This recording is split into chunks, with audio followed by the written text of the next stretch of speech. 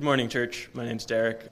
We're going to be reading from Isaiah chapter 9, verses 2 through 7. The people walking in darkness have seen a great light. On those living in the land of deep darkness, a light has dawned. You've enlarged the nation and increased their joy.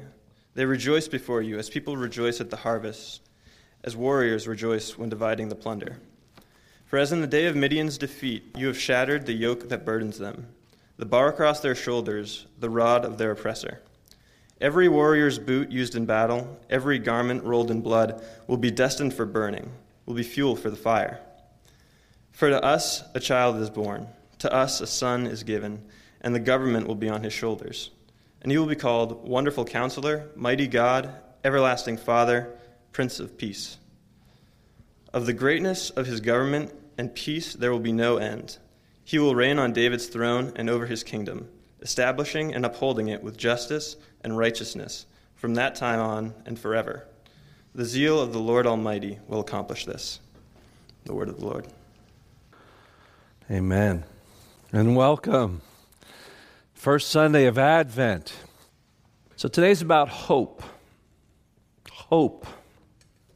As essential to life as air to the body, water to a fish. That's how basic hope is. How often you find the word hopeless in suicide notes. And if it doesn't show up, you can read it in between every line. Take away our ability to hope, and you take away our ability to go on living. Advent and the gospel is all about hope. The hope of one who can come into the brokenness of our world and bring healing. But no place in Scripture is it said more beautifully than by the Apostle Peter. And I'd like us to say it together. Praise be to the God and Father of our Lord Jesus Christ. In His great mercy, He has given us new birth into a living hope. It's not just enough for Peter to say Christ gives us hope. He coins this unique term. It's not just hope. It's a living hope. It has a life force in it. When the average person thinks about hope, we think of wishful thinking. Ask a person, what's your retirement plan? And every once in a while you'll hit on somebody that says, well, I hope to win the lottery. Cross your fingers kind of hope. What we really mean is, I wish. You can't build your life around that kind of hoping. When the Bible talks about hope, it's a very different thing. The Greek word for hope is not wishing. If all things go well, perhaps it'll turn out. Hope in the Bible is confident expectation. The hope of the gospel, the hope that Christ brings to our life, is a hope that you build your life around. It's a hope that shapes your priorities, emboldens your decisions, and impacts both the minutia and the grand flow of your life. Once you expect something to happen, you plan for it. I was thinking about this, and I'm one of those people that does as much as I can around my own house. Those who've been in my kitchen, we redid our kitchen. It's pretty good work when I finally get around to it. But I kind of have to warm up to it. In our last house, poor Vit, we had a kitchen that was falling apart. And I did all these temporary repairs, painting and glue and nailing up drawers that didn't work anymore. It looked okay, but functionally it was a mess. And when I finally had a beautiful kitchen in that house? When we moved, when I had to sell it.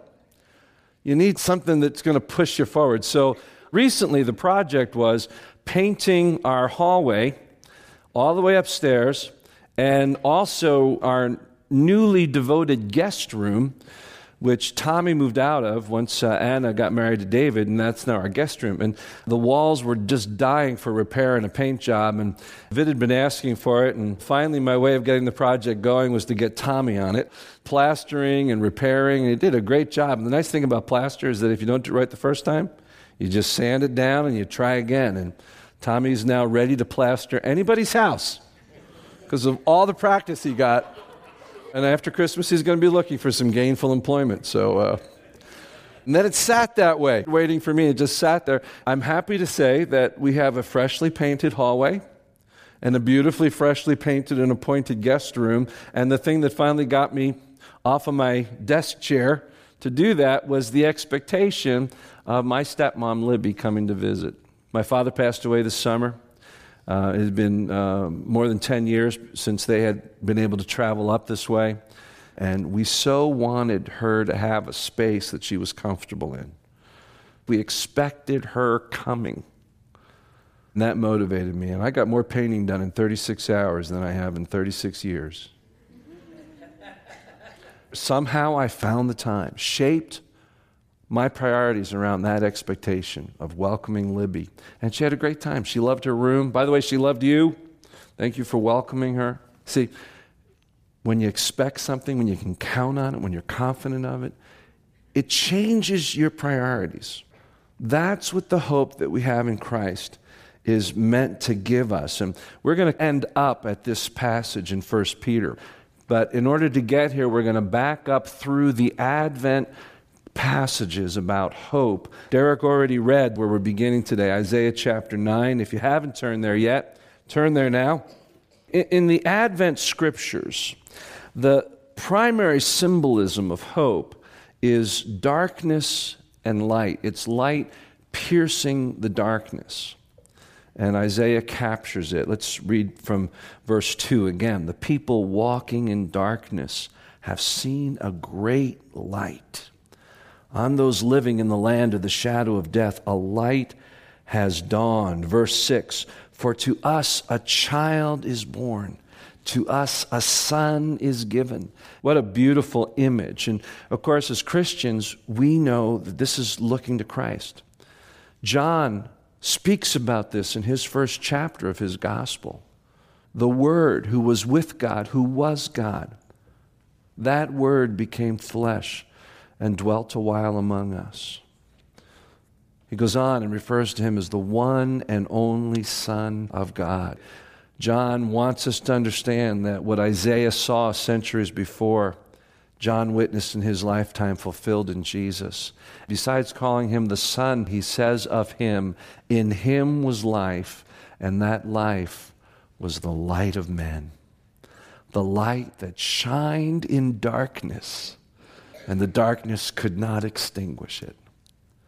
Centuries earlier, Isaiah is pointing to the light that would shine.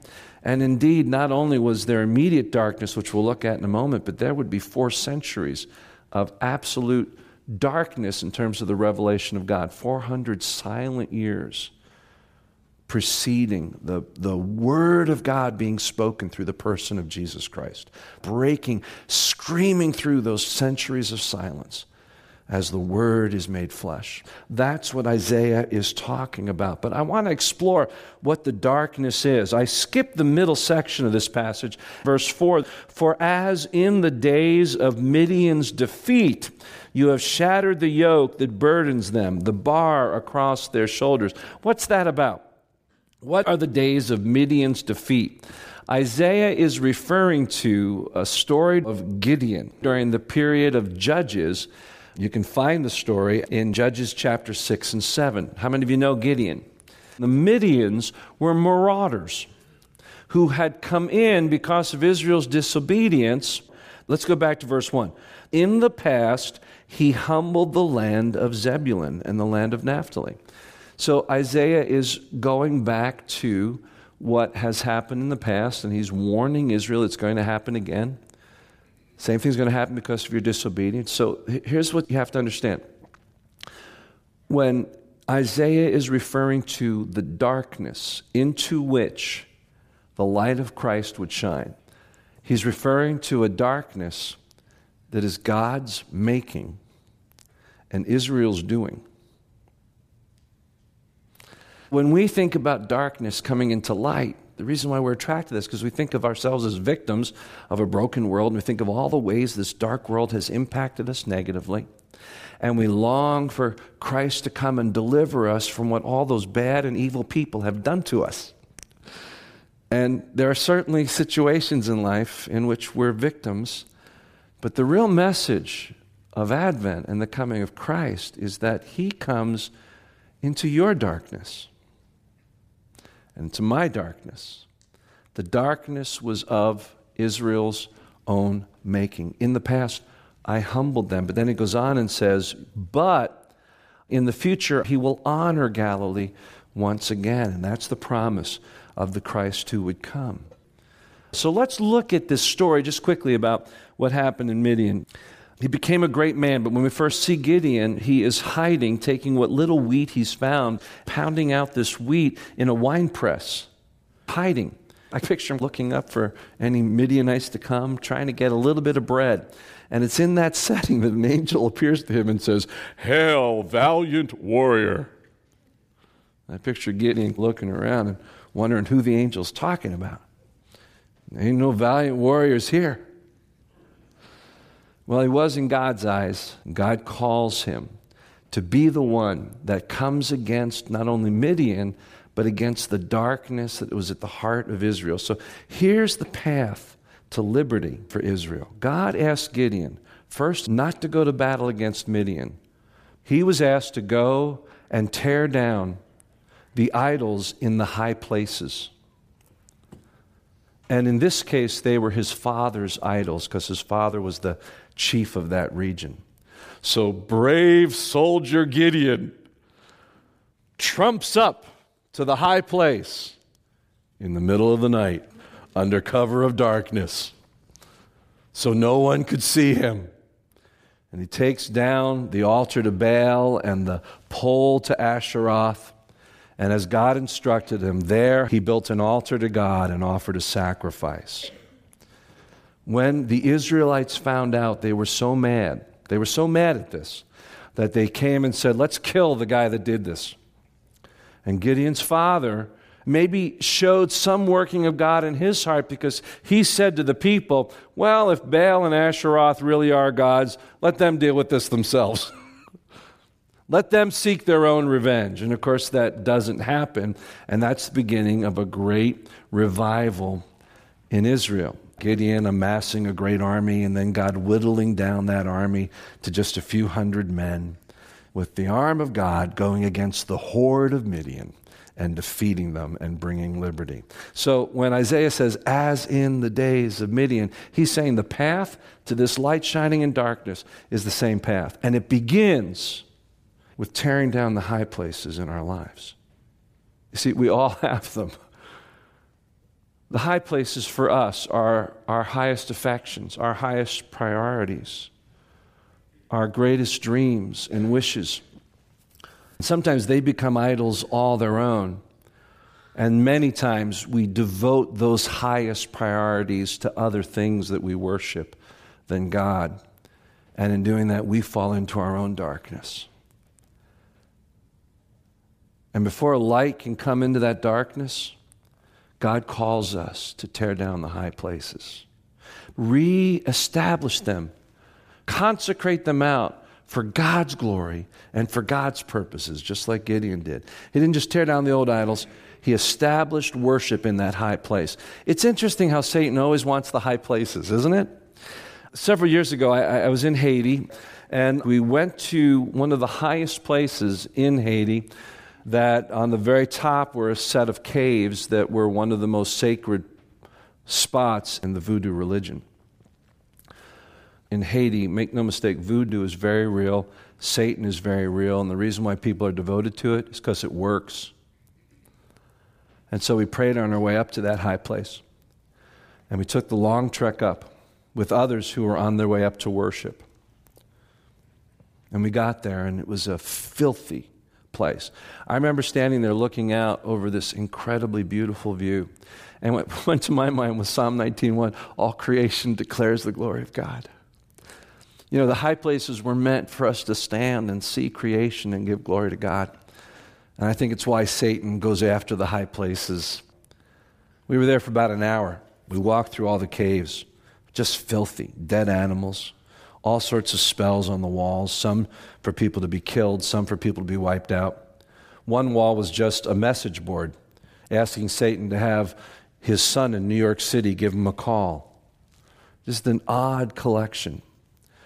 ran across one man in one of the darker areas doing some very sick ritual. And one of the Haitian pastors said to them, "What are you doing here?"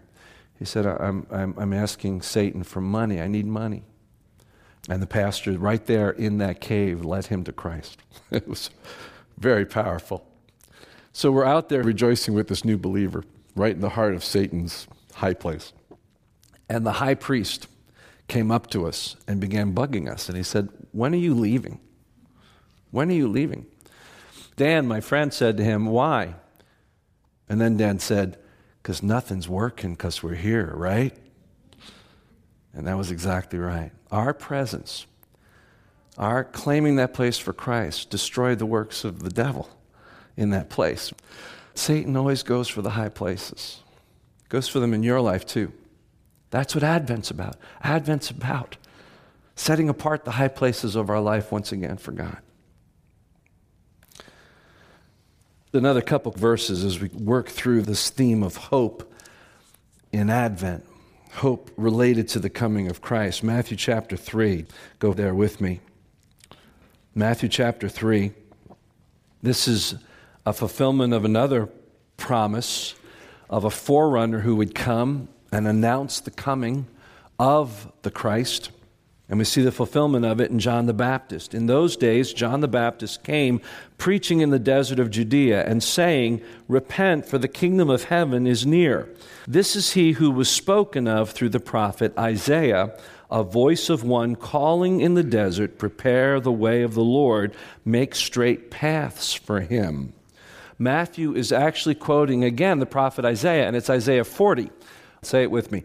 "Prepare the way of the Lord. Make straight in the wilderness a highway for our God." Now, familiar passages. If you love Handel's Messiah, you know these passages are going to be sung and read all over the world by Christians in this month. But have you ever wondered what it means? Prepare in the wilderness a highway for our God. What does that mean?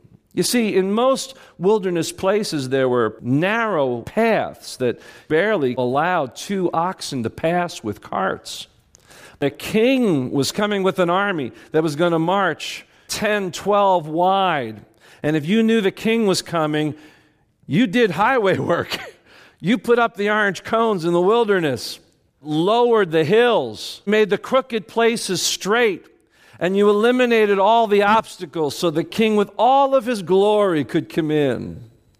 That's what John's message was. Prepare the way of the Lord, that the King of glory may come in. Who is the King of glory? The Lord strong and mighty. The Lord mighty in battle. He is the King of glory. He's saying, broaden the path that Christ may come freely into our lives. This is Advent. This is what you do when you have a confident expectation of one who is coming. You prepare the way. We do not just celebrate Advent in order to look back and relive the longing for the first coming of Christ, because like the children of Israel, we are also a people in waiting. Advent is also about our being reminded that we have a promise that Christ will come. There will be another Advent. And that brings us full circle to the passage that we began with, 1 Peter chapter 3. And let's turn there together. 1 Peter chapter 1, verse 3. Praise be to the God and Father of our Lord Jesus Christ. In his great mercy, he has given us new birth into a living hope through the resurrection of Jesus Christ from the dead, and into an inheritance that can never perish, spoil, or fade, kept in heaven for you, who through faith are shielded by God's power until the coming of the salvation that is ready to be revealed in the last time. In this you greatly rejoice, though now for a little while you may have had to suffer grief in all kinds of trials. These have come so that your faith, of greater worth than gold which perishes, even though refined by fire, may be proved genuine and may result in praise and glory and honor when Jesus Christ is revealed. Though you have not seen him, you love him. And even though you do not see him now, you believe in him and are filled with an inexpressible and glorious joy. For you are receiving the goal of your faith, the salvation of your souls. Concerning this salvation, the prophets who spoke of the grace that was to come to you searched intently with great care, trying to find out the time and circumstances to which the Spirit of Christ in them was pointing when they predicted the sufferings of Christ and the glories that would follow. It was revealed to them that they were not serving themselves, but you, when they spoke of the things that have now been told you by those who have preached the gospel to you by the Holy Spirit sent from heaven. Even angels long to look into these things. Verses 3 through 12. And in the Greek, that's one sentence, one single flowing idea, at the heart of which is this gift that is ours because of the gospel of a living hope. And now we understand the full meaning of what I think Peter's getting at. It's not just a living hope because it impacts our life and it's eternal in nature. It's a living hope because this hope has a name. It's Jesus Christ. He is our hope, Scripture says. And that's why our hope's a living hope. And he shares 3 reasons why the gospel births this living, eternal hope that we can count on forever and around which we can shape all of our lives. And they're just 3 simple phrases. The gospel has given us a living hope through the resurrection of Jesus. The resurrection of Christ is that which allows us to heed Christ's own words, because I live, you also will live. I am the resurrection and the life. He who believes in me, even if he dies, yet shall he live. It's why we can face life's hardest tragedies. Loved ones who die untimely, or even the loss of those that have lived a good long life, and we still miss them in their parting. We can face those because Christ has been raised. And because if Christ has been raised, we will also be raised. See? That's a living hope. Nothing can put that to death because Christ is alive forevermore. Through the resurrection of Jesus into an inheritance kept in heaven. See, when you have a living hope in Christ, you don't have to put your hope in your banking account because banks fail. And you might be thinking, well, yeah, but there's FDIC insurance. But governments fail. Pension plans go away when companies that we work for our whole life go under. People leave or just plain fall short like we all do. When we put our hope in anything in this side, that hope which is only meant to be put in Christ, we may as well be like those, as Paul says, who have no hope at all. It seems to be almost binary. There is either Christ and living hope, or there is no Christ and no hope. It's wishful thinking that we call hope here. Here, it's confident expectation, counting on Christ. And we can plan on it. We can count on Christ's care for our life. And we can count that that care will be there until heaven. And then death will be that much better. For me to live as Christ, to die, that's gain. That's reward. And then third, a living hope through the resurrection of Jesus into an inheritance kept in heaven until the coming of the salvation. There is a promise that Christ will come. That's a recurring theme in Peter's letters. One more passage. And let's go to his second epistle, now chapter 3, verse 3, going forward.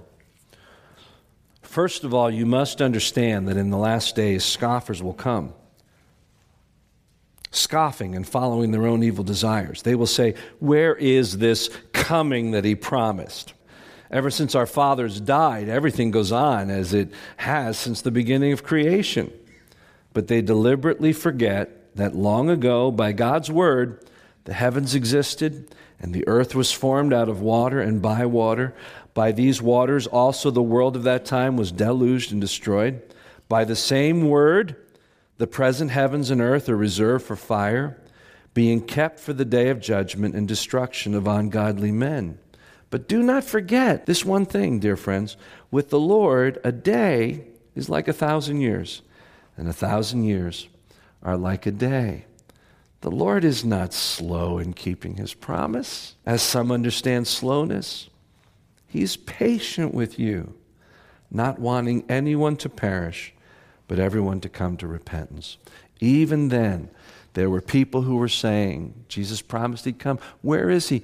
People's expectations were that God's timing was the same as their timing. And Peter had to remind them that God operates on an eternal clock. An eternal clock. And he's patient. His goal is that as many as possible, as many who are called, will come to salvation. And he's patiently waiting. And then he goes on and says this, but the day of the Lord will come. We can have confident expectation of this, like a thief. The heavens will disappear with a roar, the elements will be destroyed by fire, and the earth and everything in it will be laid waste. Then he goes on, and I'm going to skip verse 11, and he goes on, he says, that day will bring about destruction of the heavens by fire, the elements will melt in the heat, but in keeping with his promise, we are looking forward to a new heaven and a new earth, the home of righteousness. This is what we are all waiting for. Last week, as we finished the book of Acts, I talked about Paul in chains and the gospel unhindered. We all live like Paul in chains. We're in a creation that's moaning and groaning, waiting for this coming of Christ. We live in mortal and corruptible flesh, waiting to take on immortality. We're waiting, we're longing for Christ to come, for his adventus. And he promises when he comes, he will make all things new.